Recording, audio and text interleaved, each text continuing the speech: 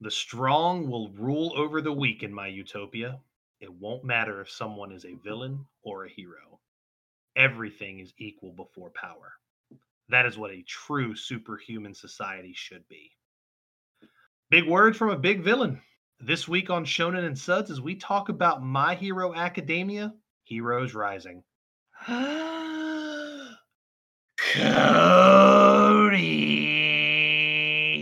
how are you, bud? I'm great, man. Glad to be back Wonderful. Glad to be back.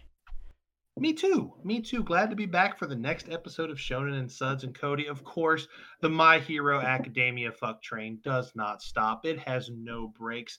And we're back again. Popcorn, soda. We got our milk duds and our junior mints. We are back in the theaters for My Hero Academia Hero Rising. But of course, before we get into all that, I'm your host, Chris Adams. And I am Cody Snodgrass.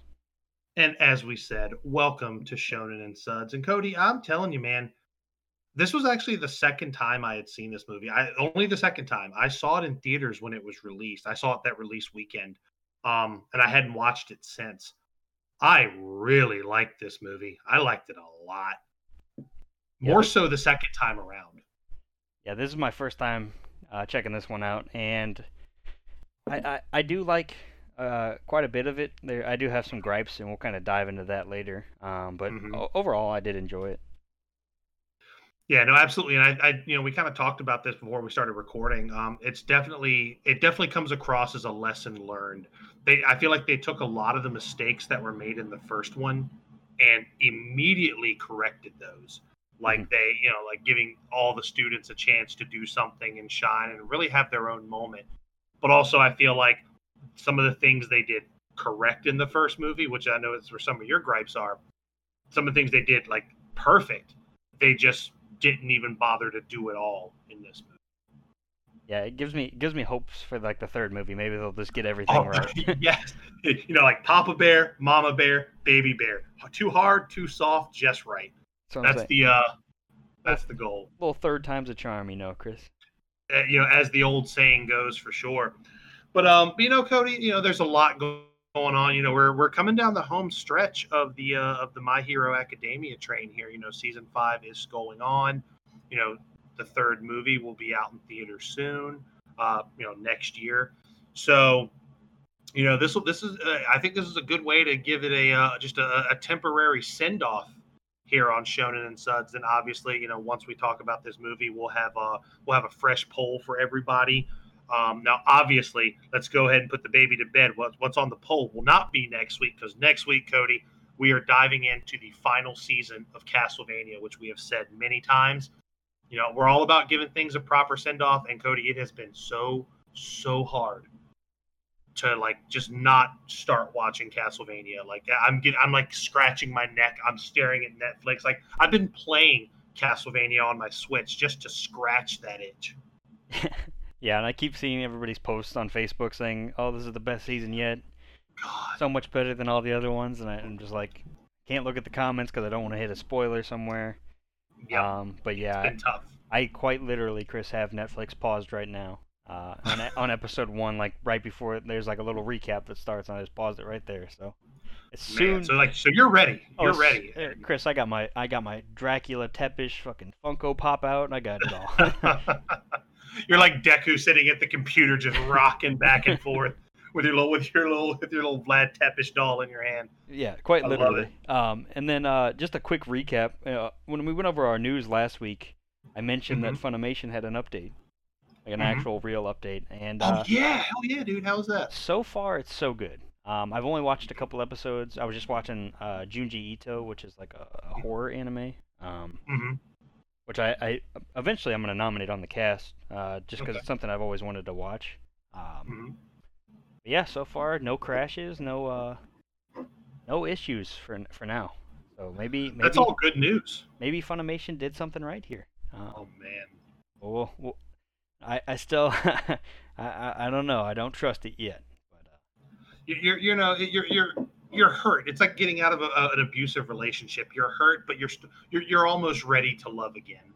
Oh man, Chris, when Fairy Tail the final episode aired, I say final in gigantic air quotes here.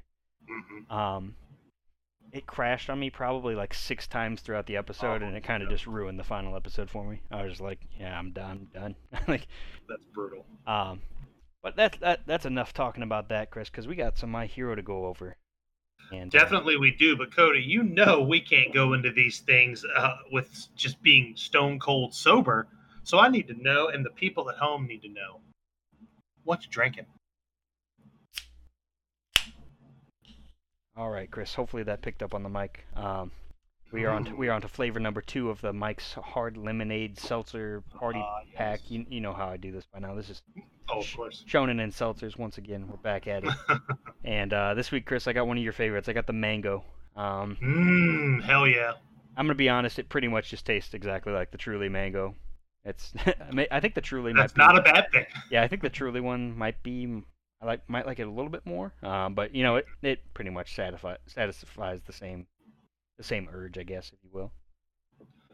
Well, that's awesome because I'm living vicariously through you, Cody. Because again, just like last week, I'm on my last holdover from Cinco de Mayo.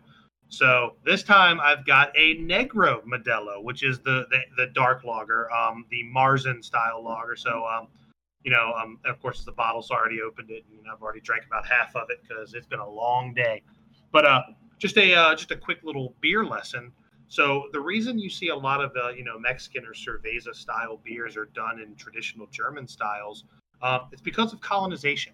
If you go back to I want to say the 1800s, I believe, or maybe earlier, maybe 17 or 18. No, that's a huge gap, but it was either 17 or 1800s. There was actually a lot of German colonization in Mexico, and a lot of their brewing styles were brought over and adopted.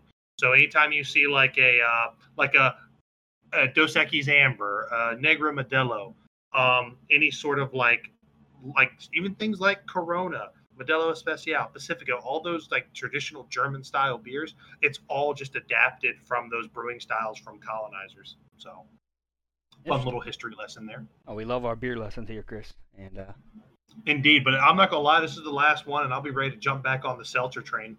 Oh, Chris, we are accepting all passengers. Don't you worry. Oh man, I've got a ticket to ride. Oh man, I got plenty of more party packs I can suggest, Chris. I'm gonna have to. I need to roll out to Friar Tuck's again and pick up a few of the. They got some unique ones out there that I can't find at your local grocery store. So. I love that you have like a giant alcohol warehouse called Friar Tuck's. Oh man, it's great. We don't have anything like that here. Yeah, it's like where we can get all your local brews. You can get all the IPAs. Pretty much, if you're looking for a certain type of liquor, this is where you go to look for it. Man. They got liquor, and we have some they got it all. And we have like beer, and Virginia's a control state, so you have to buy your liquor from a state store. But beer and wine you can buy at 7-Eleven. You know what I mean? But then they have beer stores and wine stores, specific super stores for stuff like that. But I long to live somewhere where I can just walk in and be like, oh, there's my lager, there's my Cabernet, oh, and there's my whiskey. Just one stop shop. Oh, see, Chris, here that's just Walmart. You just roll into Walmart, you grab yourself a fifth of Jack, you can get you a Four Loko. You can treat yourself any way you want to. Oh, not a Loco Jack. What are you doing? Are you over there drinking Loco Jacks, Cody? No. Bad idea. Maybe when the 4th of July rolls around, we'll pull out the big guns. But oh no, that's no bueno. But what is bueno, Cody? We're gonna go ahead and dive right into My Hero Academia: Heroes Rising, the second theatrical release from My Hero Academia. And let's just do a real quick tale of the tape here. The movie was released in Japan on December 20th, 2019. And then released actually very shortly in America after that. It was February 26, 2020. So really 2 months later, which is kind of nice when you see, because a lot of times a movie gets released in Japan and you don't even see it for at least 6 months to a year. So it came by really quick. Actually, has been received very, very well, not just in Japan, but in the States. I mean, if you go to Rotten Tomatoes, I think it still holds right around a 90, 91%. The movie is genuinely reviewed positively. It made pretty decent money. I want to say in North America, it grossed, I want to say right around 5 million, or maybe even probably more than that. Um, I don't have my full on figures in front of me, but I mean, hell, the debut weekend it made shit 8.5 million roundabout. So I mean, that's good. That's good, especially when we're in that age now where like anime movies are starting to become a lot more mainstream, and obviously Demon Slayer blew that just clear out of the fucking water. But this is another one of those ones where it was like people were. I remember going to. I mean, of course, I was that guy. I was wearing my Mineta T-shirt, got compliments left and right for it. Um, but it was really cool to see like a full theater for this movie, and it was completely worth the 104-minute runtime that was in there that it has, because I think it's a solid flick from start to finish. And Cody, let's go ahead and dive right in. Where as the movie starts, we get this really great intro sequence that now let me preface that with this, because the intro scene is great, but at the time this movie came out, unless you had been reading ahead in the manga, like it's kind of spoilery. Um, so I'll say this: if you watch this movie and don't really know like what's going on in the first part of this, that makes sense, because at the time this came out in the theaters, I hadn't been reading the manga at this point. So when I saw Hawks, I was like, who the fuck is this guy? Or, why like him and Endeavor are teamed up, or why they're chasing the villains. I just was thinking, it was like, and like the doctor, it's like, okay, like there's clearly something here that I don't know. And a lot of times too, you think anime movies are not canonical anyway. Mhm. But My Hero Academia does a good job of trying to insert these into certain parts of the anime, right? Like they do make reference to a lot of the things that happen in the show. Like you catch reference of the bullets, Shei Sakai. I'm not gonna give up, Cody. Oh, the Shie Hasaikai? Shie Hasakai. See, how can you fucking got it? And I'm just an old I fucking. don't even know if I got it correctly there, but I'm a two bottom lip. You're over here using $10 words, and I'm just gonna throw out a dime word like Yakuza.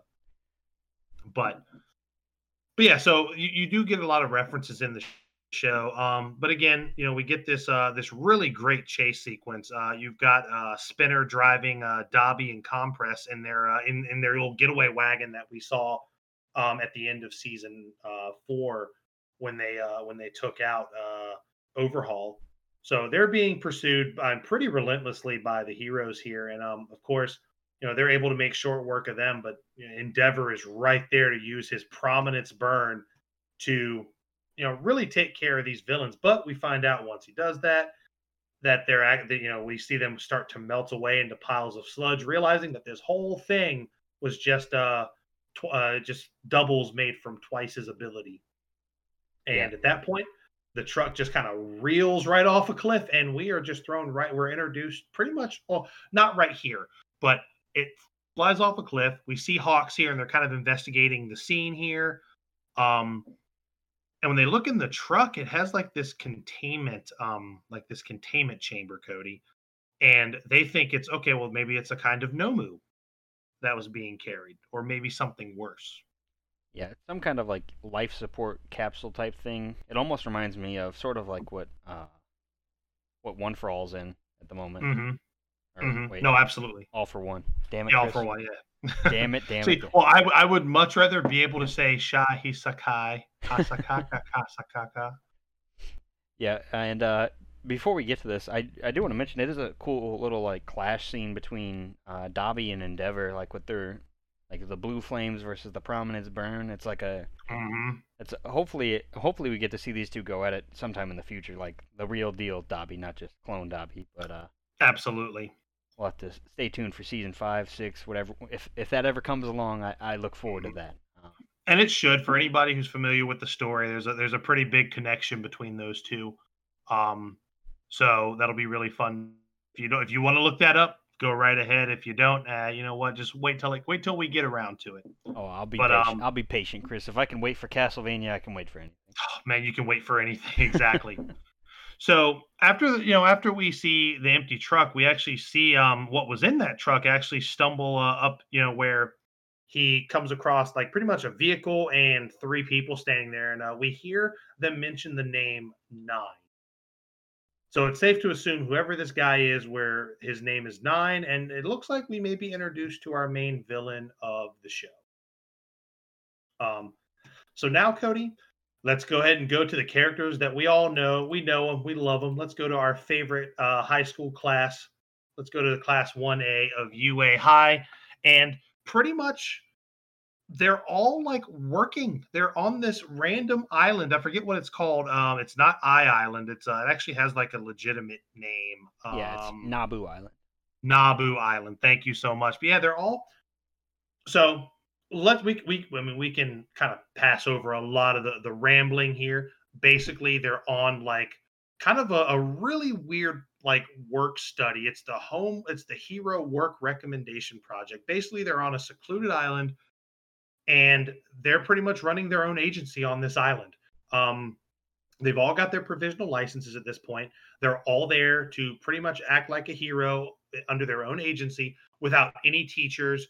And basically the island has like a super low crime rate anyway. Like the worst thing that happens is, I don't know, Granny's gone missing again. Where'd she go? She wandered off. And you see a lot of these kind of small menial tasks get done, like you've got like they show like Kaminari like charging somebody's tractor battery. You show Tokoyami like flying and patrolling the skies. You see a lot of the students just kind of monitoring the beach, almost like playing lifeguard essentially. And of course, you got people back at the home base answering the phones.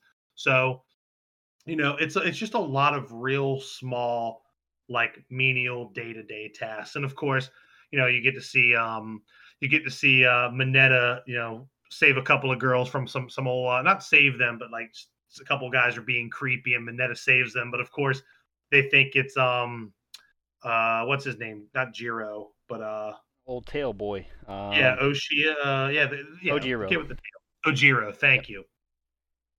And so you get to see just a lot of fun interactions. I mean, again, they're just doing small tasks, and of course, the only one really being a turd is Bakugo. Surprise, surprise! Like, he just ain't doing shit. He's like, y'all got all this small stuff. Just call me when the villains get here. You know what I mean? Yeah, some foreshadowing there for sure. Because when they kind of go back and Deku kind of narrates like how they got there, and it's basically the Hero Public Safety Commission's basically like sponsored this for them to go there, and like because I guess the pro heroes that were there, I guess they retired or they came up with some BS excuse. They had old fucking Merman and what's his name? The heroes off of SpongeBob have gone ahead and called it quits. Oh, Mermaid Man and Barnacle Boy. Mermaid Man and Barnacle Boy, yes.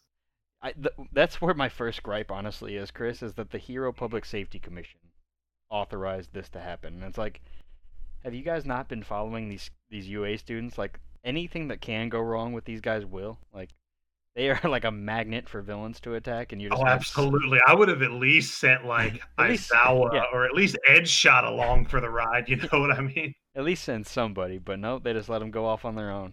And like, hey, dog, ectoplasm, get in there and make sure these kids don't screw up, or make sure nobody comes to bother them. Right? Because I mean, what could go wrong, Chris? Boy, howdy, Cody. You ask a silly question, but and things actually do happen pretty quick. Now, one of like the I guess one of the things, the calls that moves the plot forward is there's these this brother and sister. You have Miharu and her little brother Katsuma. Yeah, Katsuma. So basically, Katsuma. Yeah, they get a phone call saying, hey, basically saying my brother's missing somewhere on the island. So Deku's like, oh, I've got this one. Let's do it.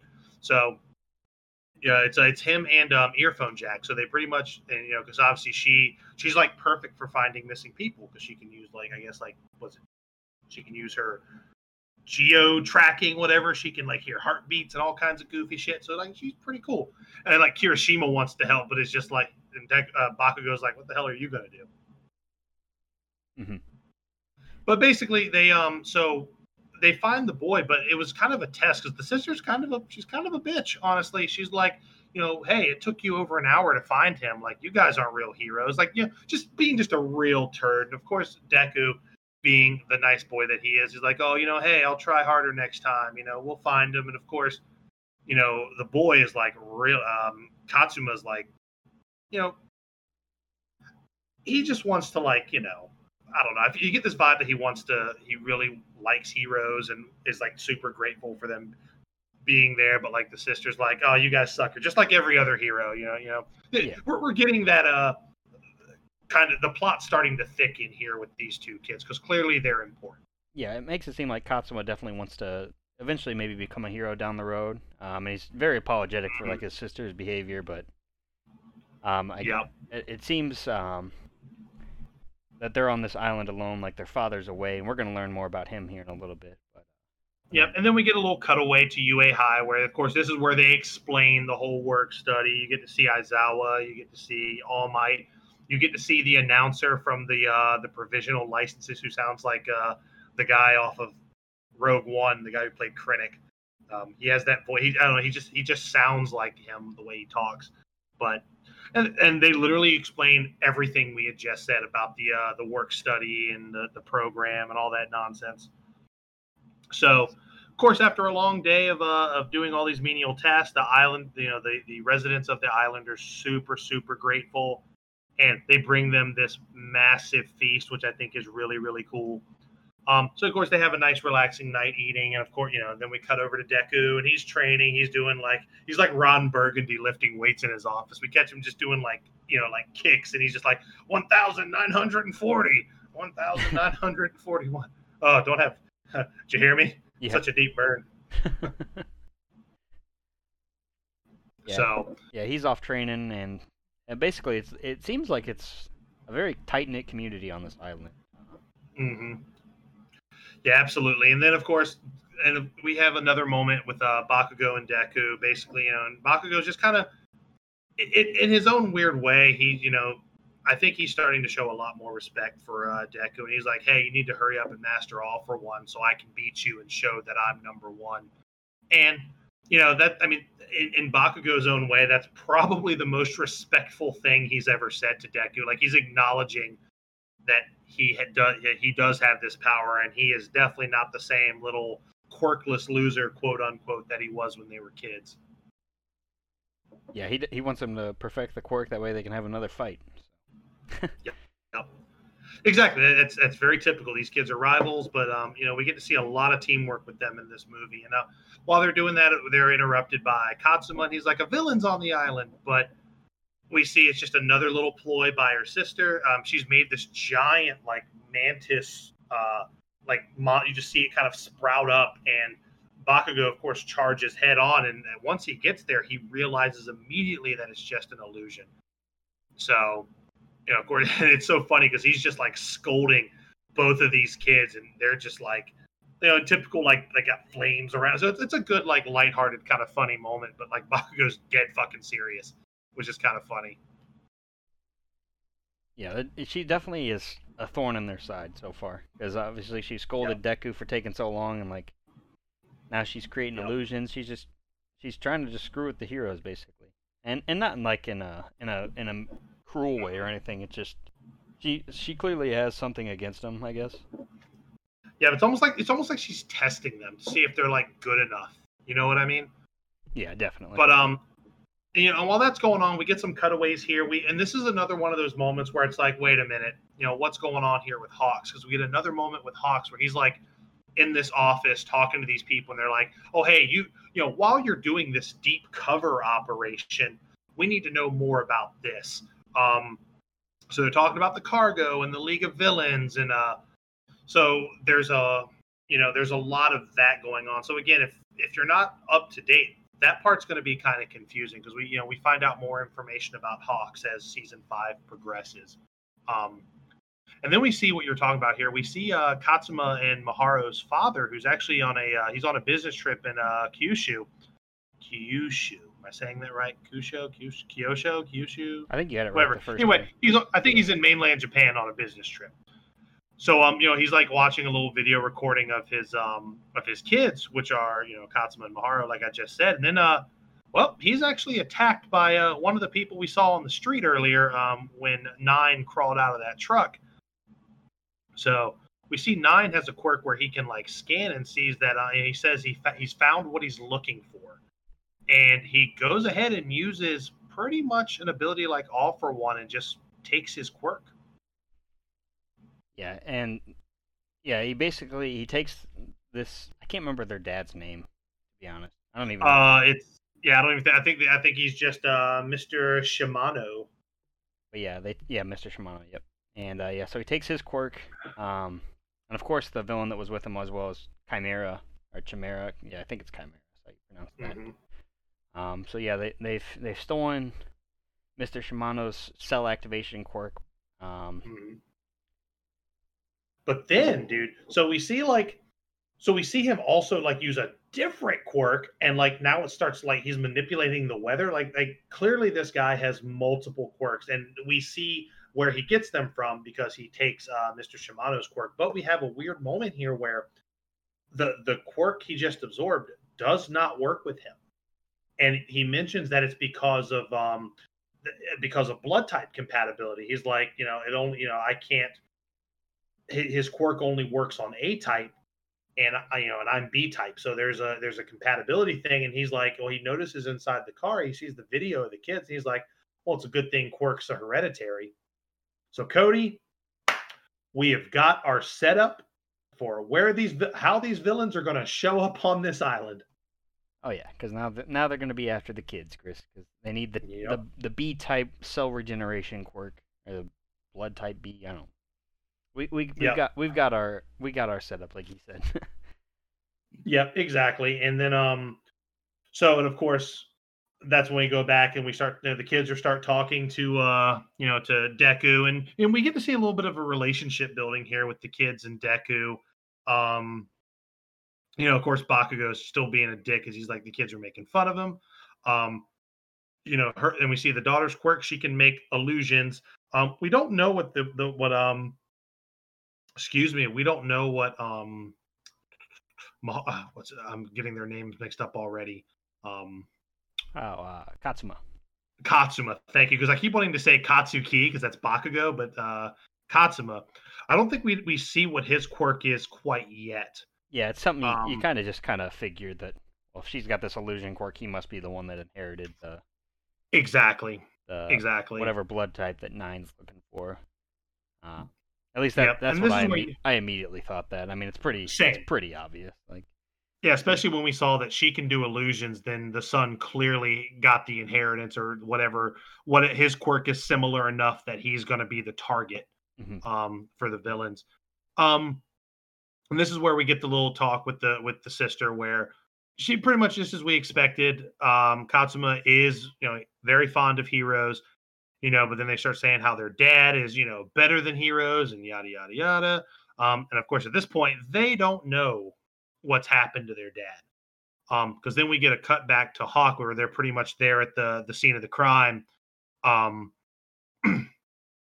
you see, and they see that their dad has lost his quirk, and that actually surprises Hawk. So she's like, well, this is just a normal ass dude. Like, why? He's not a hero. Why would they just steal this random dude's quirk? So we kind of get a little bit of a cop story going on in the background, and we get our kind of throwaway scene of Shigaraki just kind of watching Hawks do his work down there on the streets. Yeah, just a brief glimpse of Shigaraki, which I'm sure, like, if you're in the theater when he first appears, it's probably a pretty cool moment. Oh, you gotta love it. Everybody's like, "Oh, it's Shigaraki!" Yeah, dude, and I'll tell you right now, seeing this in theaters was absolutely fantastic. And because again, what I like up to this point is we've actually seen all of the students. We've seen pretty much all of the major villains except for like Kurogiri twice and Toga, thank you. Yeah. So, and we've seen Aizawa, we've seen All Might. So we've seen like the main characters, right? Which is really, really cool. And I'm glad that that's the direction they took.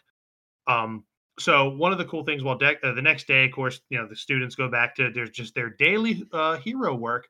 And Deku's actually having a nice little talk with Katsuma, and he actually notices that Katsuma has a little pin of Edge Shot. Like, Edge Shot's his favorite hero, which I think is really cool. And he's like, I want to be a hero to beat up bad villains. And, and Deku's just talking like, hey, I'm a hero because I want to help people, really taking like the high road on a lot of this stuff. And, but he's like, the kid's like, I can't really be a hero because he doesn't have a quirk that's really suited for combat. Mhm. So it's kind of funny. Like I like kind of the mirrors of this of Katsuma and Deku. Like he clearly wants to be a hero more than anything, but he just doesn't think he can cut it. Not because he doesn't have a quirk, just because he doesn't think his quirk is good enough to be a hero. Which again, we're getting some like there's some pretty major foreshadowing here, and I like these kind of heartfelt moments. Like I like when Deku meets people who are just like him because for the longest time he felt like he was so alienated on his own. Like everybody else has quirks from me but me. Everybody gets to be a hero but me. And now he's finding there's I like when he sees that there are more people like him, like Coda and the Coda, like no, not necessarily Coda, but Coda's starting to come around. Um, he's meeting people like Eri, people who have not really had the best life. And then he meets somebody like Katsuma who wants to be a hero so bad, but just doesn't think he can cut it. You know what I mean? Like, I love that kind of shit. Yeah. And it's so funny to hear Deku say that pretty much anybody can be a hero as long as you you just have to work hard and you have to focus and you have to. So, Yeah. and then you get some backstory that their mom's dead. And you're just like, fuck. Yeah, one of like the other residents in the town, she basically says that like her and the other townsfolk kind of watch over the kids because their mother passed away, and then their dad, he's on like the main island, like Kyushu or whatever it is. I guess doing work, which is kind of strange that he just leaves his two like very young children. Well, I mean, but like I no, said, it is a pretty tight knit community on this Nabu Island, of course. that's what I was thinking. I'm pretty sure like the neighbors always like popping in to check on them because I mean, clearly they just roll up to places and bring people a bunch of food. So Yeah, I'm pretty sure they're in good hands. Yeah, it's not like Dad just left to go get cigarettes or anything. It's not one of those. That's right. He left to get cigarettes 10 years ago. Is that my new mommy? But yeah, Chris, it's gonna pick up quite a bit here because Yes, indeed. Business definitely picks up by pretty much the end of the day because we pretty much get a runaway ferry that breaks through like the water like the water barricade. I guess whatever the whatever keeps the water from pretty much flooding the harbor. I'm look, I'm not a sailor. I don't know what those things are called. yeah, it's almost like a little dam or Yeah. something along those lines. But clearly, this ferry has lost control, and it's of course we see our villains on the ferry. We got Nine, we got Chimera, Slice and Slice and Mummy. Slice and Mummy, yes. Yeah, so we got our fantastic four villains here.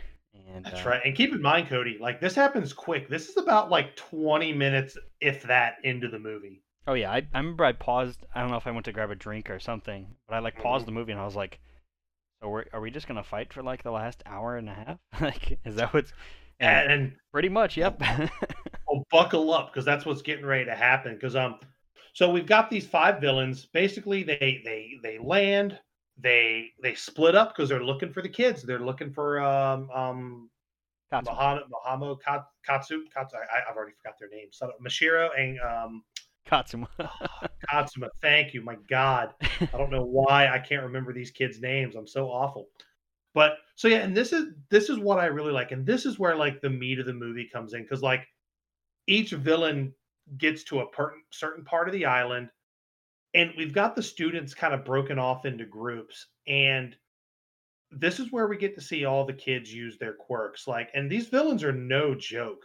So because you've got like Aoyama, Mineta, I want to say Kirishima, and Bakugo. They're fighting the Mummy, who actually has a really cool ability. Like he can use like the like basically whatever he wraps up in his little bandages, whether it's animate or inanimate, he turns them into like puppets, which I think is really cool. Like he can just kind of make his own little army, which I think is really cool. And Slice seems like her hair is like razor sharp, and she can just just like she rain down sharp death on.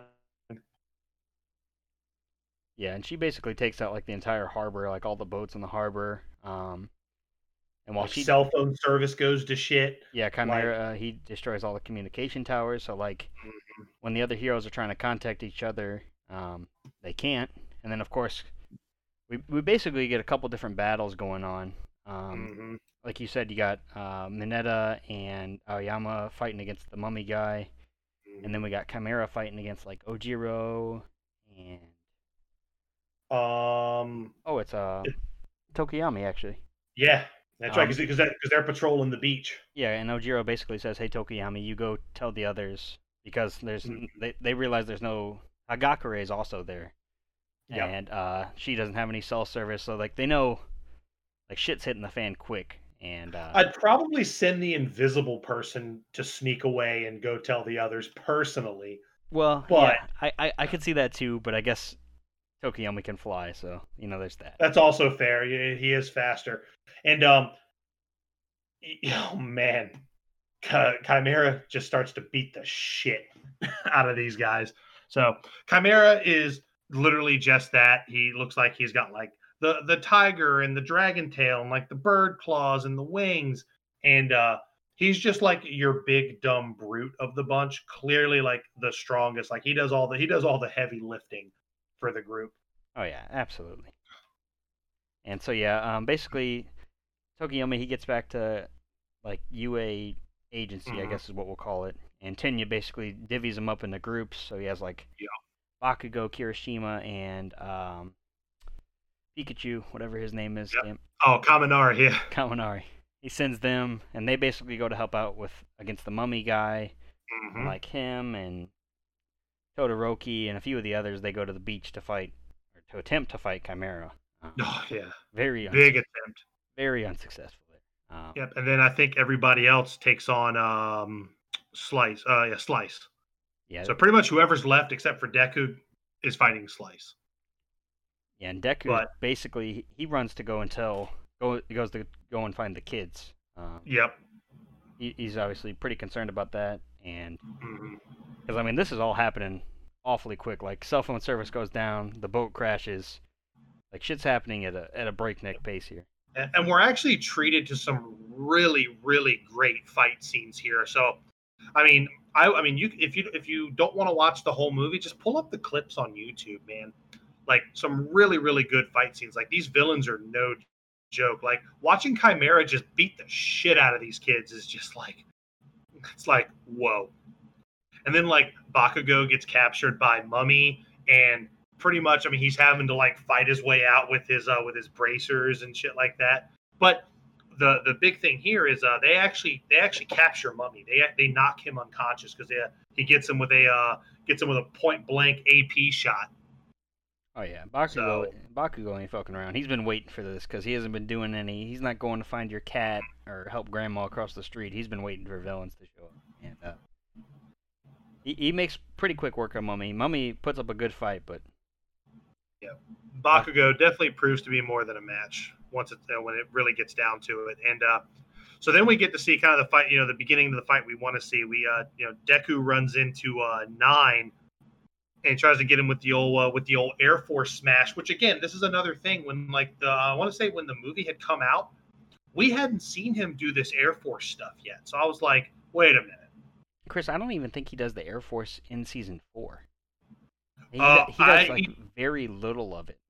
He only does it like once against Gentle Criminal. And I don't even think he calls it Air Force yet. I think he just like. No, he calls it like air shot. He calls it like because he does like a whatever smash air shot or something weird like that. Like he learns it, he uses it once, and that's it. And that's like within like the last like 4 episodes. Yeah, and it's like it seems like he's got a way better control over it.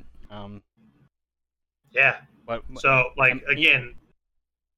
Yeah, it just seems like it's a little bit ahead of where it should be. Yeah. Which is fine, and of course, he's using that. Nine also, this motherfucker's got like a shield, reminiscent of the barrier during the fight with Fat Gum and Kirishima against Rappa, and I don't remember the other guy's name, the guy who can make a shield, because that was the first thing it reminded me of when I watched it the second time. So. Because I want to say again, when this came out in theaters, like maybe I don't even know if we had even gotten to the fight with Rappa yet. Yeah, see, me seeing this afterwards, I guess wasn't such a bad decision. Yeah, no, absolutely. Yeah, Because I definitely, when I saw it in theaters, I was pretty confused. I was like, wait a minute, they're just making shit up. At least more so for like Deku. I was like, when did he? Because when did he get the gloves? When could he do this? Like, when could he just fucking flick at people? So I was very confused the first time, but the second time I was like, oh yeah, this is great. Mm-hmm. Yeah, Cody, we see Nine also has like a bullet laser quirk, so he's got this wall quirk where he can create barriers. He's got this laser quirk where he can shoot beams back at Izuku. Yeah, I like to think maybe his name is Nine because he has 9 different quirks. Chris, I picked up on that as soon as I started the movie. As soon as they said his name was Nine, I was like, oh, I wonder why his name's Nine. You know? Yeah. But then, Chris, Cody, this is where one of your first gripes comes in. Oh my goodness, Chris. We have our first one for all, full cowling, 20% St. Louis Smash. Doesn't even put a scratch on him. Doesn't even break through one of his multiple shield barrier things. Doesn't even nothing, Chris. We don't waste St. Louis Smashes like this. You can waste a Delaware Smash all day long, but don't do this to St. Louis.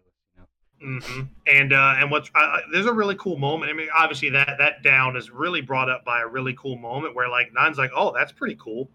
I want that.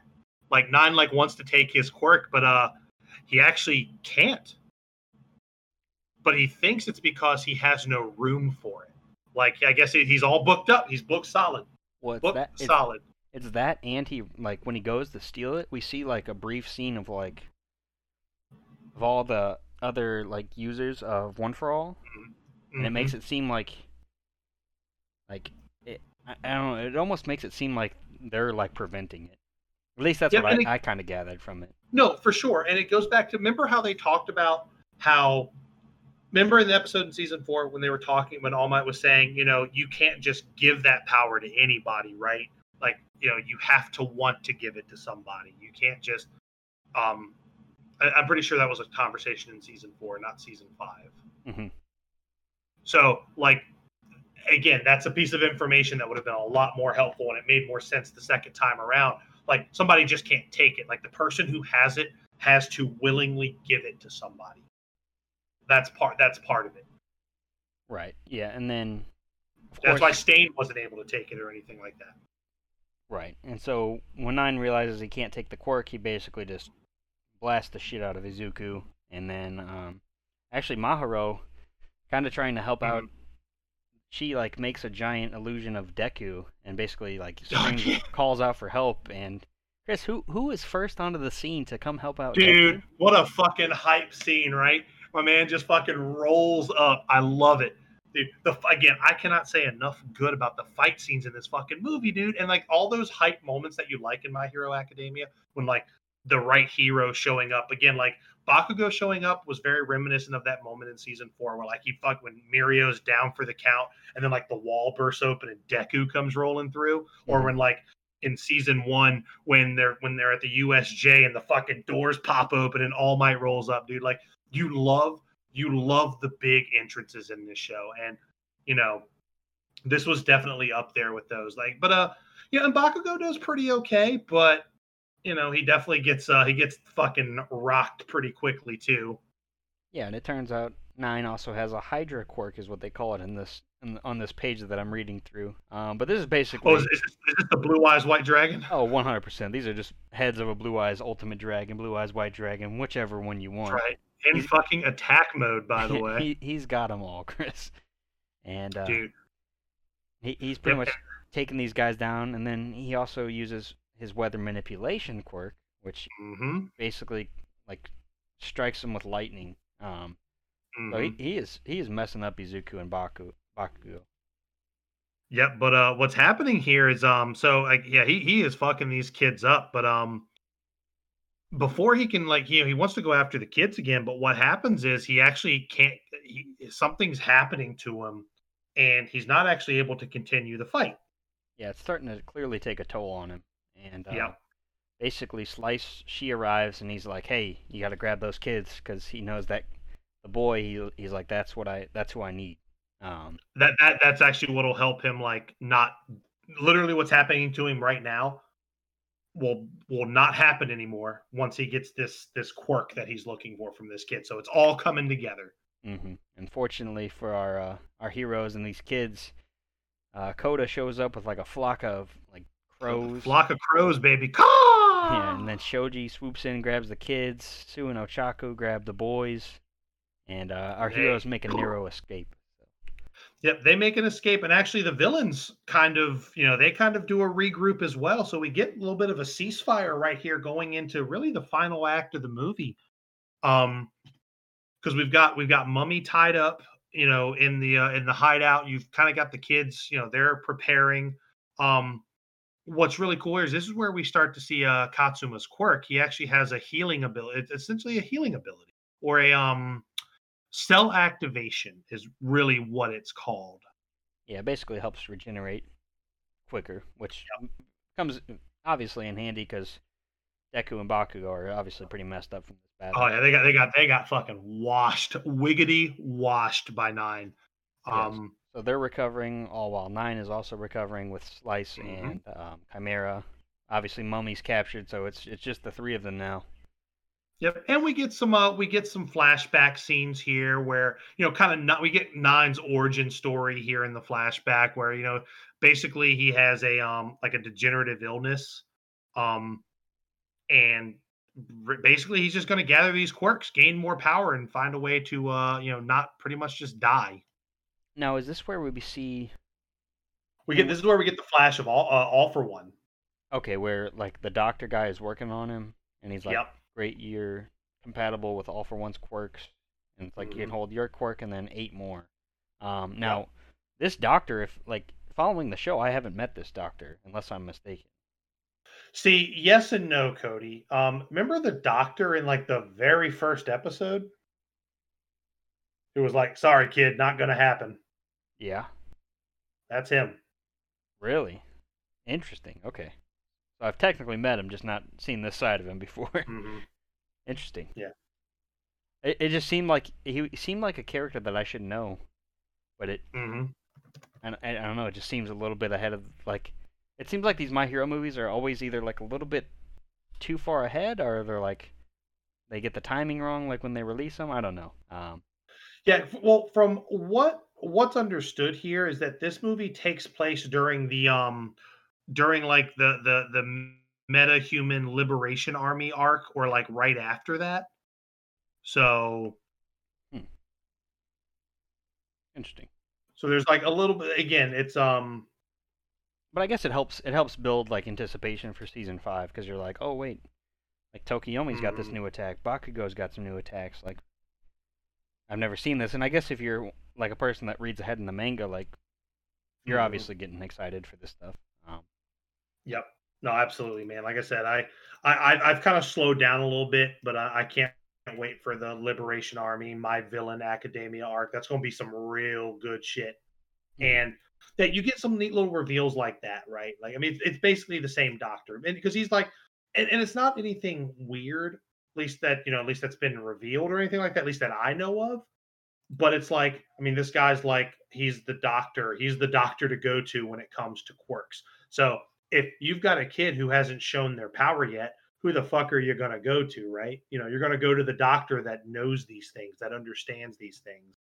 So there's like fan theories out there that like him, like it wasn't just a chance meeting, or it wasn't like there's more to their relationship than him just saying, sorry, kid, you're not going to have a quirk. Because really, as far as I'm concerned, at that moment, he's just another fucking kid coming into, why don't I have powers? You got that extra joint in your toe. Next, you know what I mean?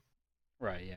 Yeah. You gotta be careful with the fan theories, because those are some slippery slopes. It's a deep rabbit hole you can go down. Yeah. So I try to just see as it comes up. You know what I mean? Oh yeah, absolutely. But yeah, we do get some cool like flashbacks of like Chimera, like when Nine, I guess, chose to save him and like asked him to like join the group, and like kind of just see how this little group of villains came together, and then how they eventually decided to work with the League of Villains. And it reminds me a lot of Overhaul. Like Nine clearly just wants to use the League, kind of for his own ends. Yeah, just to create this ideal world that he has basically imagined. Yep, his old perfect utopia. Now, Cody, one of the things I also like about this movie, I do love the pacing. Like, this is a movie that I could have easily seen as like, a 4 or 5 episode arc in the TV show. You Yeah, know what I mean? yeah, I Like agree. it's paced like it could have been, and that's one of the things I think I like about it more than the first movie, that it's paced so well. It does feel like I'm watching just a combined series of episodes from the show, and I think that's really, really awesome that they did it that way. But Mhm. so Cody, we've got the plans coming together. We got the heroes figuring out what they're going to do. Um, Yeah, Deku and Bakugo have recovered thanks to Katsuma's quirk. mhm, We got yep, uh, Yayorozu and Kaminari basically like making batteries and charging the batteries to like because they got all the civilians kind of in this big factory building. Um, yep. Because ultimately they're worried, like they don't really have a way to escape because like all the ships and everything have been destroyed, and the students don't just want to leave because they're worried that like, well, if we leave, the villains are just going to kill all the people that live here. So they're like, okay, well, let's corral all the citizens in a safe place, which is what I think they want to stick them in like a mountain, like a cave, and pretty much like that's their last stand. They're gonna like, we're gonna defend these people, and like we're gonna this is it. Like we're gonna protect everyone. We're gonna fight, and we're gonna save these people. yeah, and it should And be there's like I guess there's like a castle on like a small island. yeah, and it should be noted that Yayorozu also makes like a drone and sends it to mainland. So Mm-hmm. we got that, but it's like a 6 hour flight or something. So Oh yeah. basically we just gotta survive until that message gets there and they can send some Yep. pro heroes over. And if we learned anything from season 4, that 45-minute fight with the Shahasakata was like 6 episodes, right? Oh yeah, yeah. The timing is always different here. But yeah, they basically come up with the plan. There's like a castle on this like separate little island. There's only one bridge way to get to it, Mm-hmm. and so the our heroes, of course, they come up with some. Mostly Deku being the planner that he is. They kind of just Mm-hmm. figure out this plan where like they can like split each villain up and kind of take them out in separate little groups. And yeah, Yep. because we're pretty much setting up for the final act here. Yeah, and let's again we get pretty much we're getting round 2 of the set of fights that we got in the first part. Um and again, we're not going to be able to do these fights justice. These are more like I love that like, it's very well thought out. Like, they're trying to like, they got like traps they're setting up. They're like shooting rocks into the sky, and Ochako's using her they're pretty much just going to like try to drop all these rocks on people. And again, Cody, what I love here is that every single student in class 1A gets a chance to do something. And not just like, and it's not like a Piccolo moment in Dragon Ball, right? Where they show up for like a second and just get like rocked to fucking orbit. Like they all get to do something. And I think that's so smart and just so well done. And I love the way they defeat all the villains.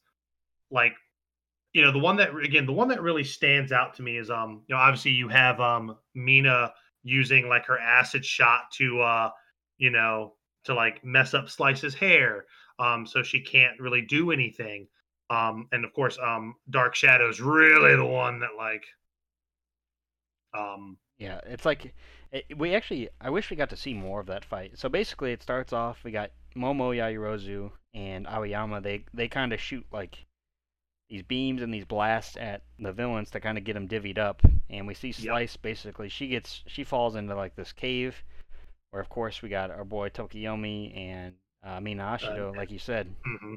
And that, well, I guess we could just talk about that fight for a second, where you would Yeah, think no, it absolutely. seems like Slice is actually kind of whipping some ass, but Dark Shadow kind of goes ham, like you said. Oh, he goes nuts and pretty much collapses the cave around him. Yeah, between him and Slice shooting like her hair, I guess it almost Mhm. reminds me of like Hawk's feathers. She like shoots them all up Yep. into the ceiling, and like we kind of just see the cave collapse, and we don't. That's the end of that fight. Like we don't see anything more of that until the end.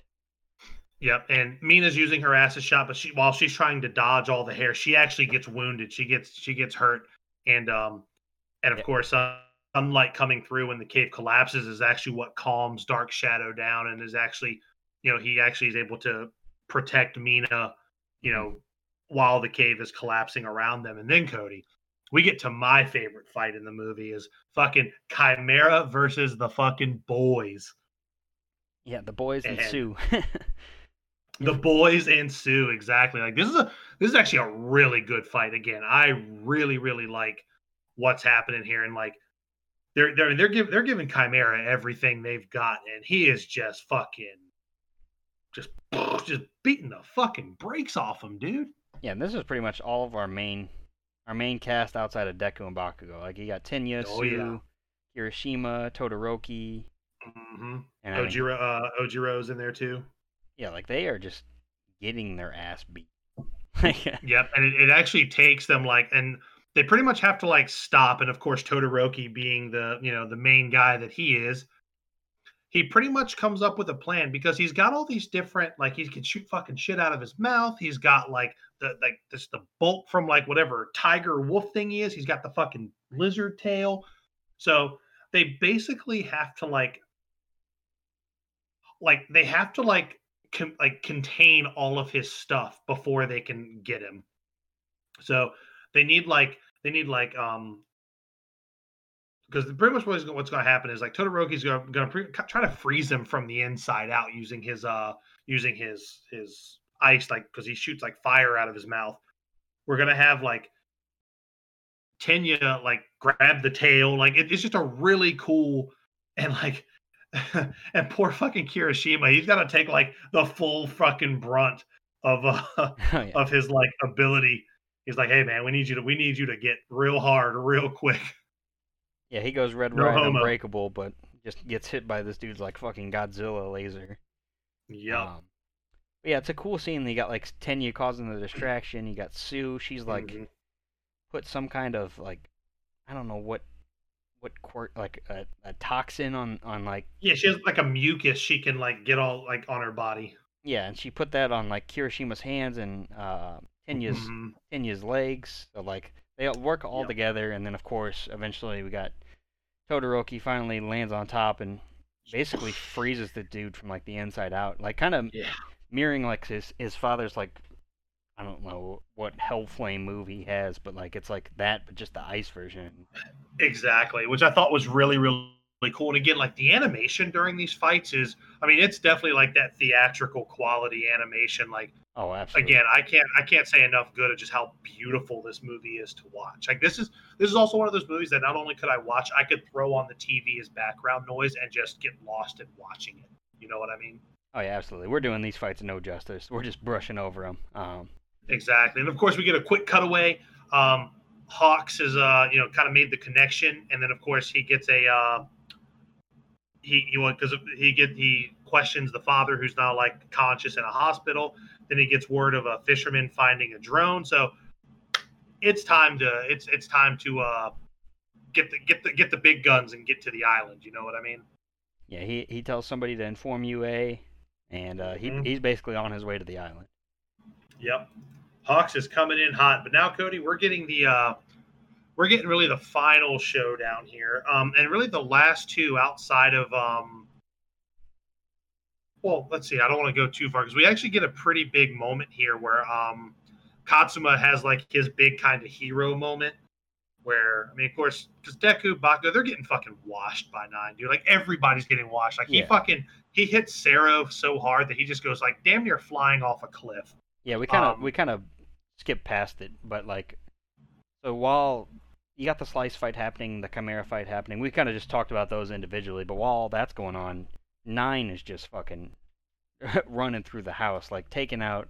He takes out Ochako. He takes out Mineta, Ojiro. yeah, and they have that really cool moment where like they kind of I like how they nullify his lightning quirk. They pretty much set up Kaminari. It's like, I dude. They pretty much use him as a lightning rod, and he's just like and like falls over. So I thought that was really cool. I mean that's super important. You pretty much took out a dude's quirk because it's like, oh yeah, it doesn't matter. Where all the lightning is just going to go right to him. Yeah, one of my big gripes here is that the kids are even out there with him. Like Deku chose for them to be out there, like so they could like quote unquote be like their bodyguards, but like yeah, that's a bad move. They should have totally been in there with the rest of the kids. With Yeah, the rest, should have been with Coda and Sugar Rush, like protecting them. Like they should have been at the very end. But instead they're like out here on the battlefield, and obviously that's like a big liability because eventually I don't know if it's here when Nine kind of, because he does his big lightning attack and we don't really see Midoriya and Bakugo for a little bit. And that's where you see like all the other, like, I hate to say minor heroes, but I mean technically that's what they are. Like we see, like, we know who the big three are in this class, man. Right? It's definitely it's Deku, Bakugo, and Todoroki. They are they're the new big three. Yeah, and I mean we're seeing Shoji get just, he's bleeding, he's getting ripped apart. I mean, oh dude, they're all just getting their shit rocked, and even when like they're starting to get an advantage on Nine, basically he just kind of goes into his final form. Yeah, he's got like all these like vial things sticking off of him, and like anytime he like seems like he's gonna lose, like one of the vials empties out and he just powers up again. Yeah, but now he just uses what's left. But yeah, he basically grabs Maharo and he's kind of just telling Katsuma, he's like, hey, you need to get over here, otherwise I'm gonna kill your sister. You need to like give me your quirk. And obviously Katsuma wanting to be a hero, he like doesn't mind sacrificing his quirk because he knows he's after him, and of course he doesn't want his sister to get killed. So he obviously heads towards him, and Nine kind of goes to reach out, and then Chris, we get another one of those moments where one of those fucking just one of those big old fucking kicks right to the fucking chops, my guy. Oh man, so good. But it's just called a smash. The big hits. It should have been called the St. Louis Smash, but I'll just get that redemption smash. But he just says smash, and it's just no. Should have been something. But yeah, something. Anyhow, Izuku and Bakugo, they show up right in the nick of time, and that's where we get revealed that Kaminari was the lightning rod to absorb the lightning attack, and this is where they start to overpower him a little bit, and then that's when he fucking dumps all. This is where he pretty much, because they use because the reason they push him to the limit is they're hitting him with Detroit smashes, and Bakugo's hitting him with every goddamn explosion he can think of, and that's when his like little outfits tore up, his jacket's torn. So I mean, like the villain's like starting to go down, but we know Cody, because he still has a shirt on, that he has not reached his final form yet. Oh, for sure. Yeah. He hasn't changed colors. His shoulders haven't gotten bigger. His legs haven't gotten smaller. His voice hasn't changed, so we know he hasn't reached his final form yet. I watch anime. I know these things. Yeah, we've seen enough at this point. We've seen a few. Plus, we got like another 20 minutes of fighting to go. Oh, exactly. Ends. And but yeah, he kind of uses the last of his fucking G fuel to super power him up. And that's right. He now he's summoning like fucking fire tornadoes and like shit, fire dude. Tornadoes, just lightning everywhere. Like he's literally like Mother Nature, like on crack at this point. And and him and Dekugo and Bakugo get fucking wiped out. Yeah, and I'm pretty sure, Chris, is this where we get the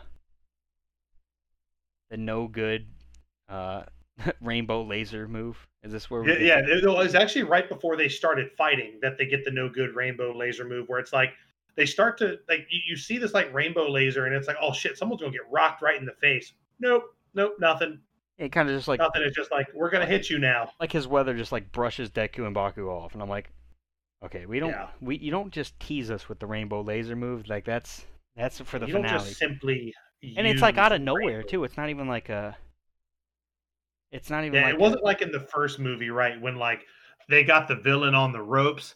Yeah. They're running up, and then like All Might strikes the pose. You know, there's none of that in this. Yeah, it's just like Deku like puts his hand back and he's like, "Full cowling," and you're like, "Wait, no." That's like, wait a goddamn minute! You don't just waste those. You get like that's a one-shot deal. You don't get to do that more than once. Yeah, this is a once per season max. And yep.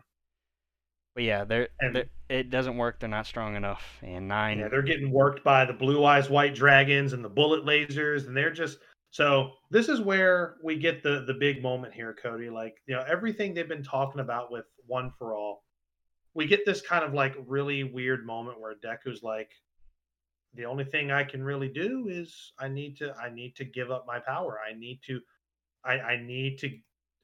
pass this like to Bakugo so they can both like basically he needs to give a portion of All for One to Bakugo so they can both be strong enough to kill this guy.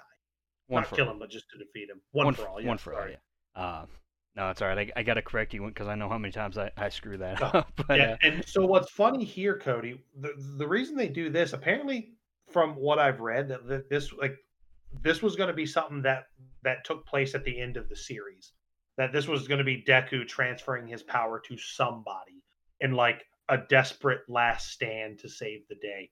Is it Bakugo? I think that actually be kind of cool, and because now that I think about that, who better to inherit it than Bakugo? Like the one person who like didn't think Deku was good enough is the one who's actually because of Deku that Bakugo does become the best hero. We're talking. I don't want to go down that fan theory slippery slope there, Cody. Stop me. Bring me back in. Reel me back in. yeah, basically he decides that like we see these cool flashbacks. He's like, we believed in the same hero. All this stuff like Yep. how they both looked up to All I thought it was Might, really cool. and they kind of like touch fingers, and Bakugo is basically like, hey, you're like, you're gonna be quirkless after this. Are you sure? Like this is what we're gonna do? And it's like they Yep. basically, and then like Chris, from then you get the song kicks in. You got like What a this. good song. What Oh a yeah, good dude. really gets This like the emotions going. It dude. definitely What a changes the entire good. tone. Like whatever villain is just absolutely fucked at this point. Oh Like yeah. And no that's chance. pretty much what happens. Like they go ahead. No, what I really like here. This is kind of a mixed bag for me, right? I like. There's some things I like, and there's some things I don't like. Um, like the actually like superhero nerd me is like, wait a minute. Bakugo has never experienced this kind of power before. How is it just not ripping him to shreds? Now, obviously, it's fucking his arms up as he's using them, but like they always kept saying that, like, oh, if you use too much, it'll just blow your body away, like you'll just explode. And it's like, wait a minute. I mean, obviously, yes, I would. And then I guess I kind of come back to reality, and I'm like, well, Bakugo at this point is a lot stronger than Deku was when he inherited the power, so maybe his body can handle a little bit more. Right. Yeah. That's what I think too. Because like he's had a quirk a good majority of his life at this point. Whereas like Mm-hmm. when Deku first got it, he was quirkless. And Yep, but man, Chris, do they go fucking ham? They hit like they do. they like They just. they like I think he's called. I think it's technically called Infinite Deku is what it's called, where he has like Mhm. he's almost Super Saiyan 2 pretty much. Yeah, And and like they both have like the spiky like Goku hair, and they're oh just yeah, they're both they're both gone. They've gone ultimate, man. full blown Super Saiyan 2 plus Ultra, whatever trope you want Mm-hmm. to say. And they both hit him with like or they hit what do? They do like a Detroit Smash up in the air, which is basically just takes care of all the weather issues. Um, Oh man, absolutely. And then we get some crazy animation where like you can almost hardly even see our characters at this point. They're moving so quick, and they're obviously making their way to 9. Um, and Yeah, I know this Wikipedia page right here is telling a lie full of shit. because it says St. Louis Smash at 100%, effectively ending the threat, which is not true. And if It's, anybody knows a St. Louis smash, it is you. oh yeah, The and pride of St. Louis himself. but Deku hits him with like we kind of get like a similar scene. Um, where you see like the embers of all for one or one for all. Except this Mm-hmm. time, instead of being inside of All Might, it's inside of Deku. So we kind of get this last, his quote unquote final smash. Because at this point, like he thinks he's Yeah, gonna he's like, this is it. lose all of his power. This is Bakugo's like time to shine. Mm-hmm. And of course he kicks the shit out of fucking 9, and then Oh Bakugo hits man, him with like some super explosion his attack. big old fucking like howitzer Yeah, this guy. I blaster. mean, just absolutely destroys this dude. Um, Yeah, like pretty much like sends him flying like off the island essentially, right? Like I want to say like down like off the island, like down the mountain into the water. Like he's fucking out of here, dude. He is out of here. oh yeah, and Yeah, then And we we get this really cool scene as he like loses consciousness, right? Like you see like it goes back to that like Ember scene where like everything starts to like, extinguish inside of him. yeah, and like he says like goodbye, Hmm. one for all, and then they both basically are knocked out and they fall to the ground, and then like kind of like the thread is ended obviously, and we like it's daylight outside. We see Hawks kind of unburying Tokiomi and Hmm. Mina Ashido, and then he's like, I'm the first one here. Well, I brought one other person with me, which of course at this point we're like, it's got to be All Might. And then we see All Might. He's kind of with. It's got to be All Might, and we see All Might. Oh yeah, instantly I'm like, got to be All Might, 100%. And Hmm. he like wakes up Deku. Deku, of course, being the hero he is, he's like, how's Kachan doing? Like, and then he kind of just explains to All Might like what he had to do, that he had to pass on the quirk to Bakugo. And And this is where like this is the only gripe I have with the movie, man. Like my only major gripe. Like, boy, they spoon feed us some bullshit here at the end, Cody. oh my goodness, Chris, I Oh yeah, well, the transfer wasn't complete because Bakugo lost consciousness, and it really only seems like that All for One really didn't want to go, or One for All just really didn't want to be transferred.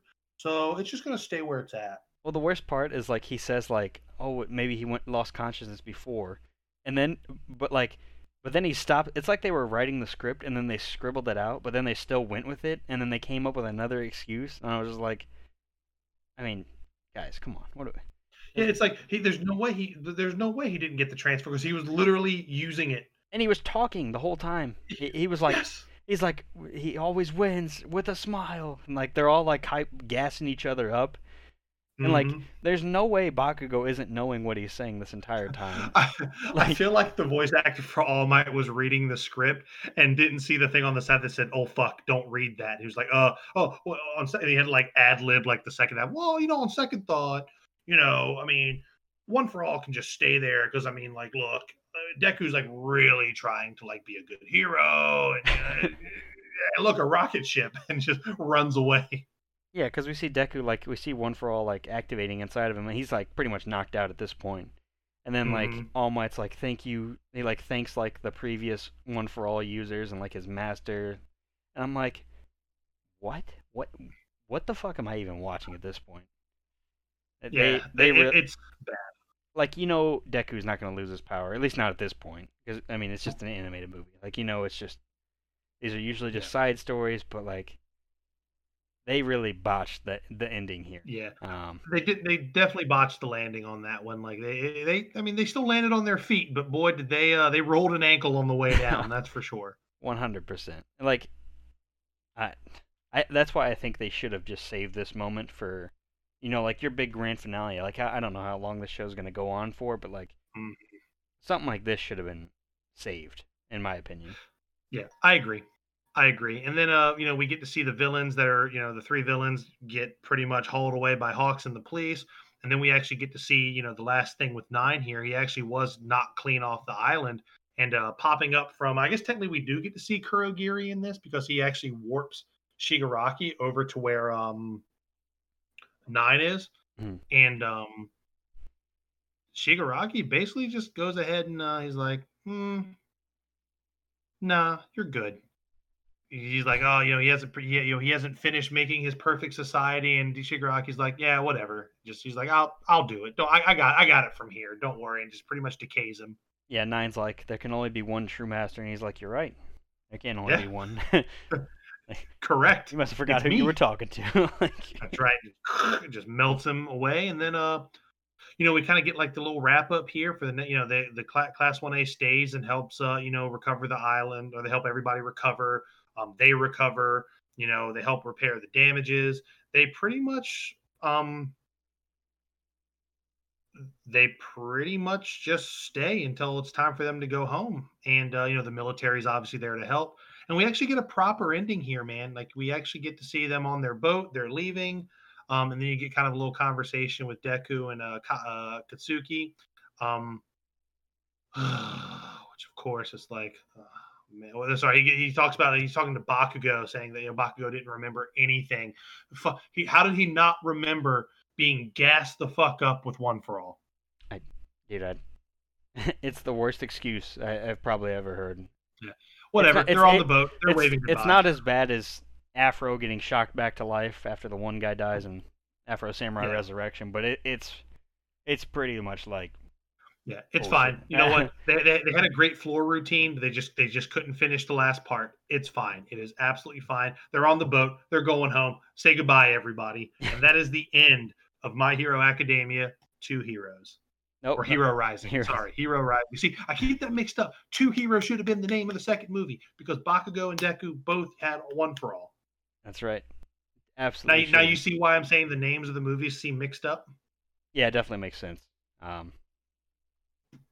But, either way, we've taken care of both of these movies, Chris, and absolutely. And overall, Cody, I really, really enjoyed this movie. Outside of I honestly, I was saying earlier, I give the movie like a solid 8 out of 10, and all 8 of those points come from the fact that they learned from the mistakes of the first movie. Like half the class in the first movie didn't do shit.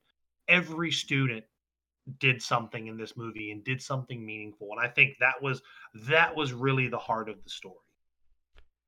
Yeah, I do like how they included everybody rather than just having some of them just trapped in hotel rooms. It was good enough. But at the same time, I gotta have my gripes. It's mostly about the characters, like decisions that they made, which I know we talked about a little bit beforehand before we started recording, like the fact that the safety commission allowed all these UA students to be alone on this island. I was like, okay, that doesn't make much sense. Especially this class, with their history. Class 1B would have been fine. They would have taken care of business here. No big. I mean, they probably would have got killed, but. Oh, absolutely. But and then the fact that the kids were just out running around, just playing while Deku and Bakugo are fighting. Very, very rough. The multiple failed St. Louis smashes. The waste of laser. The waste of the rainbow lasers, man. And I guess they're calling the final hit a St. Louis smash from Deku, which it is. I guess seems real. He uses his kick, but he didn't say St. Louis, so you gotta tell him where it's coming from. Right? Yeah. From the heartland, straight from the heartland. Yeah, I need to hear something straight out of Busch Stadium, through the arch, something. I need Nelly to shout it out and say it. Exactly, Chris. But yeah, but in all seriousness, the real gripes come down to the botched ending there. That's really my only gripe. As cool as the moment is with Deku or with Bakugo getting One for All, that's awesome. I'm on. But this could have been the anime ender. I don't think they should have used it here on this. Because what if they try to do this again in the actual series somewhere down the road? It's not going to feel right. It loses a lot of the impact if they want to do it a second time. Because we've seen it's one of those Simpsons did it kind of things. It's you've already done this. You should really attempt something else. But yeah, that's really where my main gripe. And then the fact that Bakugo is just oh, he doesn't remember it, and then Deku just has his power because the previous owners of One for All said, nah, it's staying with you. Yeah, it's dumb. Whatever. I thought that was really just a real oh fuck, we gotta figure something out. How are we gonna end this? I feel like they wrote this amazing story and it was all right, we're gonna do this, and it is well, how do you end it? What? Look, a rocket ship.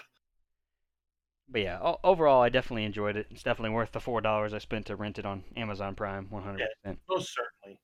Most certainly. Well, Cody, with that being said, my friend, where does this, now that we've done both My Hero movies, where do they show up on your rankings, on your movie rankings? Well, Chris, I had My Hero Academia 2 Heroes at 7th on my list out of 10. I'm going to put Heroes Rising just below it, and I'm going to tell you why. Reason being, I think the story in 2 Heroes is actually better. I like knowing about All Might. I think a movie without All Might is kind of a misplay.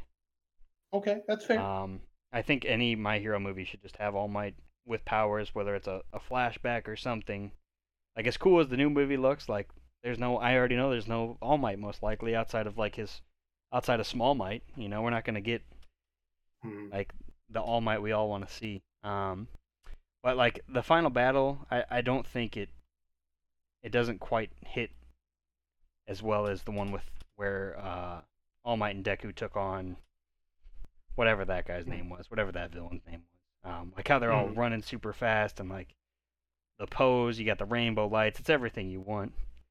Not to mention Deku knocking that one guy out of the ballpark. Oh, fucking scissor hands. Like, I think that guy is. I was hoping he was going to land somewhere on the island in this movie from that first hit. Oh yeah, I'm pretty sure he might have, honestly. But yeah, I think the final fight in that movie is just better. Even though they don't utilize all the characters as well, they kind of just throw them in for, just so you get to see your fan favorites and stuff like that. I do think that one actually did have a better story. But yeah, so I'm gonna put Heroes Rising at number 8, or I guess it'll be number. How do numbers work here? It'll be it'll be the new number 8 on my list. So I'm gonna put it right below Two Heroes. I do like the ending scene of Two Heroes. The All Might pose is really what puts it over the top, honestly. That's fair. Well, I'm on the complete opposite side of the fence. I put Two Heroes at right under My Neighbor Totoro, which is number 6, I believe, on my list. Yeah, it's currently 6, and then you go ahead. Yep. I put Heroes Rising at number 3. The reason I have it so high on my list, actually, it's actually knocking on heaven's door down a peg, and the reason I like that, kind of the opposite of what you said. I think we're at the point now when this movie came out in the show that the show's all about the kids now. Like, it's all about the relationships, them coming into their own. And this movie nailed that. Like, I loved that I got to see every student do all of their things. And I just thought the fight scenes were excellent. It was just beautiful. Granted, yes, I think the plot was paper thin, but it's your typical superhero plot. You just want to see the heroes do their hero things. You want to see them do the thing. And in this movie, they all did the thing. Yeah, and I think, going into an anime film, like a film based off of like an anime series, like we expect a paper thin plot really at this point. Oh, 100%. Like we just want to see the heroes do the things. Yeah, absolutely.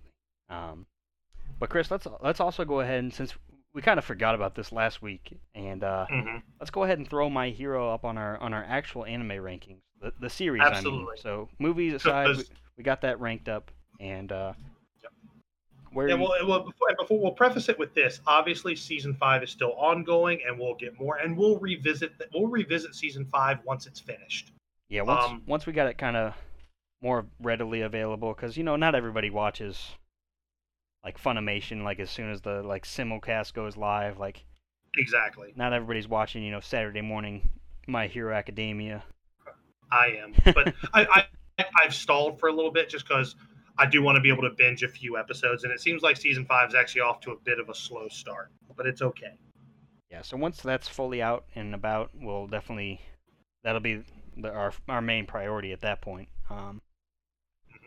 Unless, of course, Cody, where's it at? Where's it at on your list? Let's not keep the people waiting. Where is My Hero Academia ranking on your list? Ah, Chris, this is tough. I think I'm gonna put it. Oh man, I've got like a firm grip on my table, so I don't flip it when you put it as low as I think you're gonna put it. It's really. The tough spots is when it's by Cowboy Bebop and Castlevania. No, that's very true.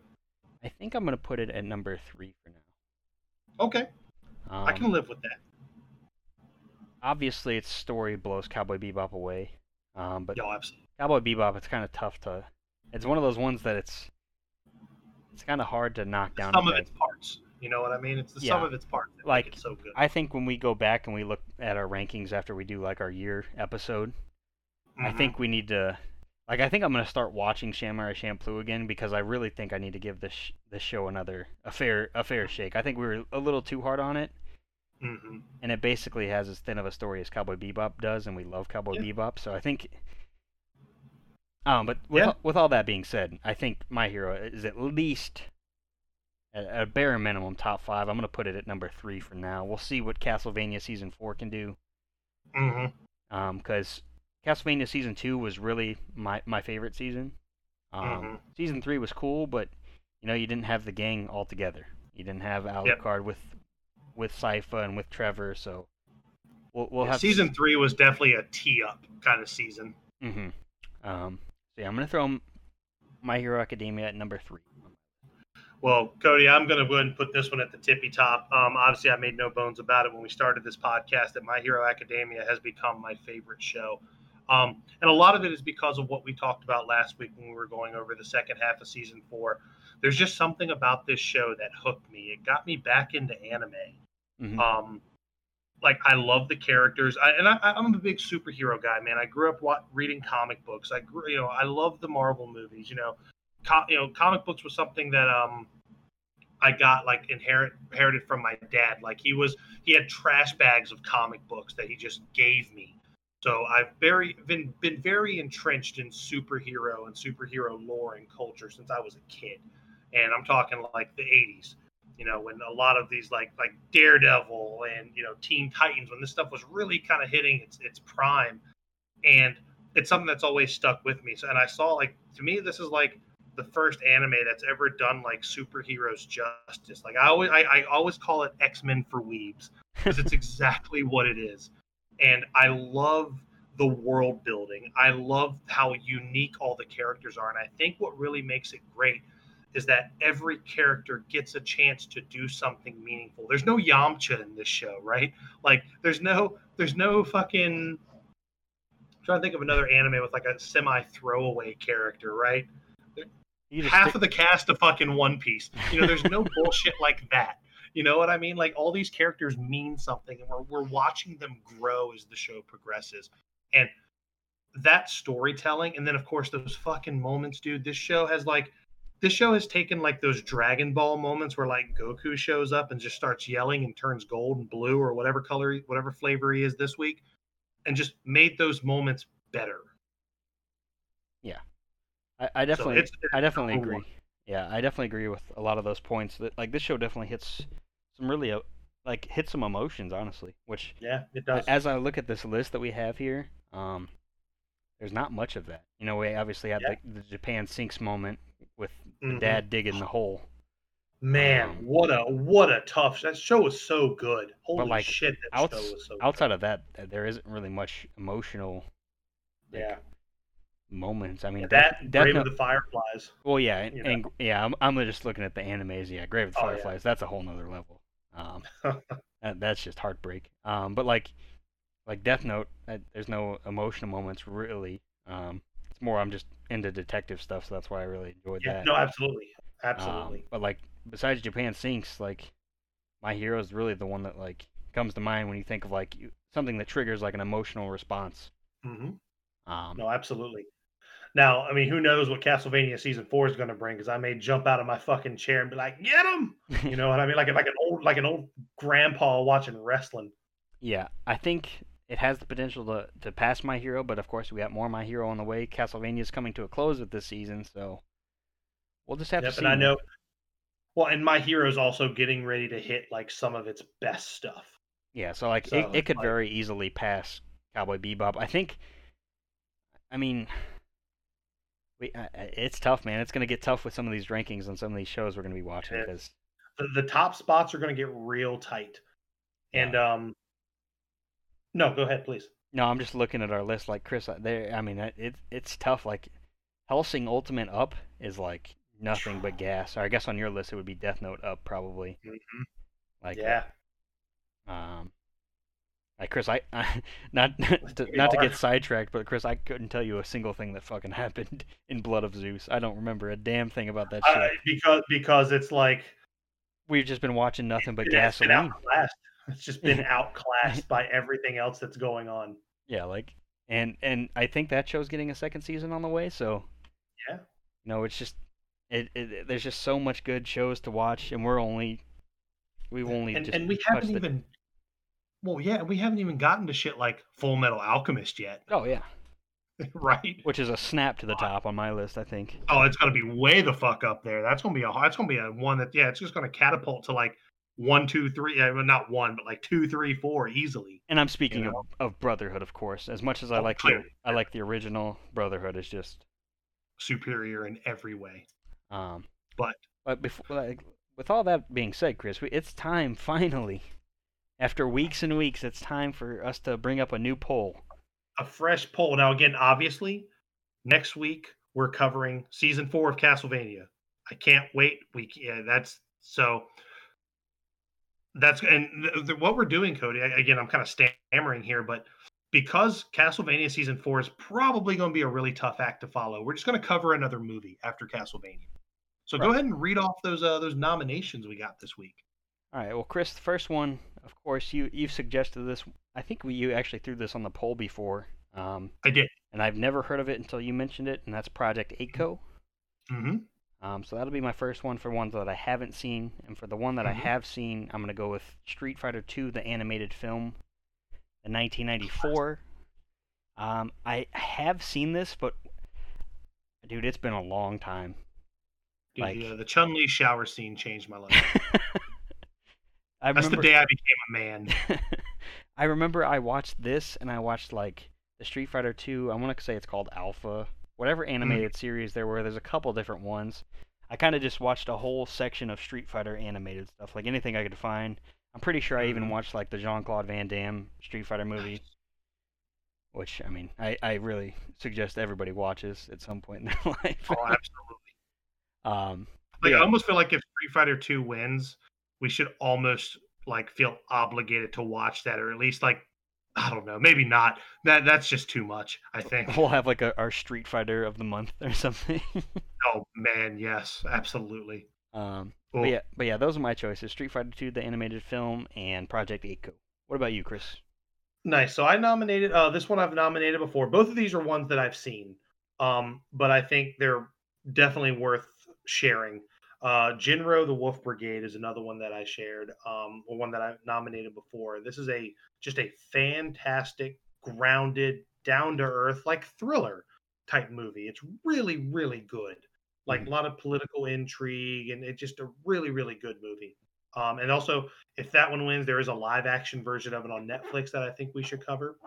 And then my other one is one of my all time favorites, and that is Vampire Hunter D. Oh man, this was Vampire Hunter D. It was one of the first, and it was on that first like anime like festival they did on Sci-Fi Channel. The three movies were Robot Carnival, Lensman, and Vampire Hunter D. Vampire Hunter D, that's another movie that like changed my life. I was just like, what is this? I've never seen anything like this before. Immediately fell in love with it. Yeah, I'm sorry, you go ahead. No, I was going to say, if that one wins, we are going to cover the phenomenal, one of like my top 5 favorite anime movies of all time. It might actually be one of my top 5 movies of all time, and that is Vampire Hunter D: Bloodlust.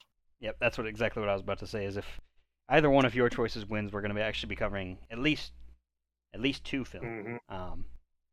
Yeah, that'll be our poll. If you guys want to vote on that, you can of course go to our Twitter page at Shonen and Suds. I'll probably make a post on the Facebook as well, just so we don't split up the audience. If you guys want to double vote, you can comment there. You can vote on Twitter, just because Facebook still won't let us create polls for some reason.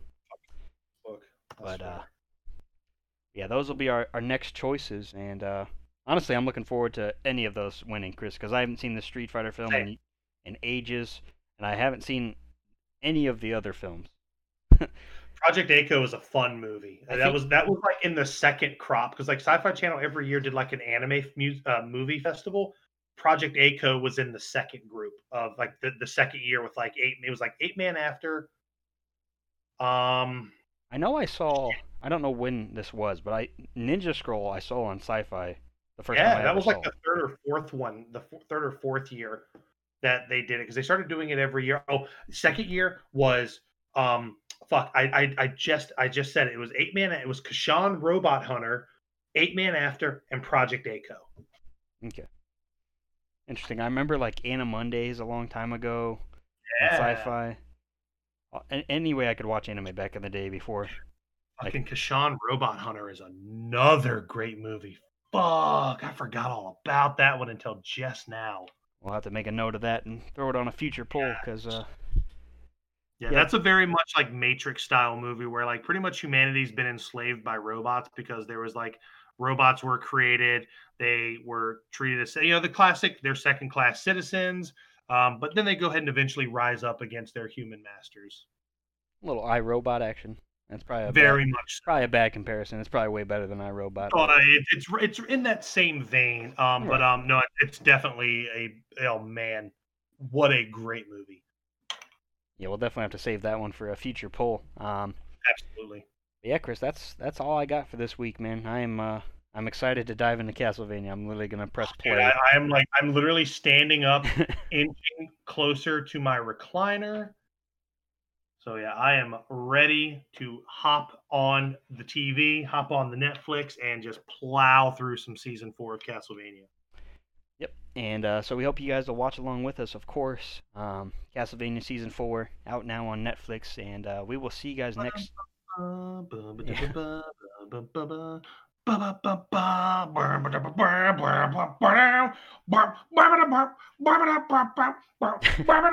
night, everybody. That's right, guys. I am Cody Snodgrass. And I am Chris Adams. Thank you once again. You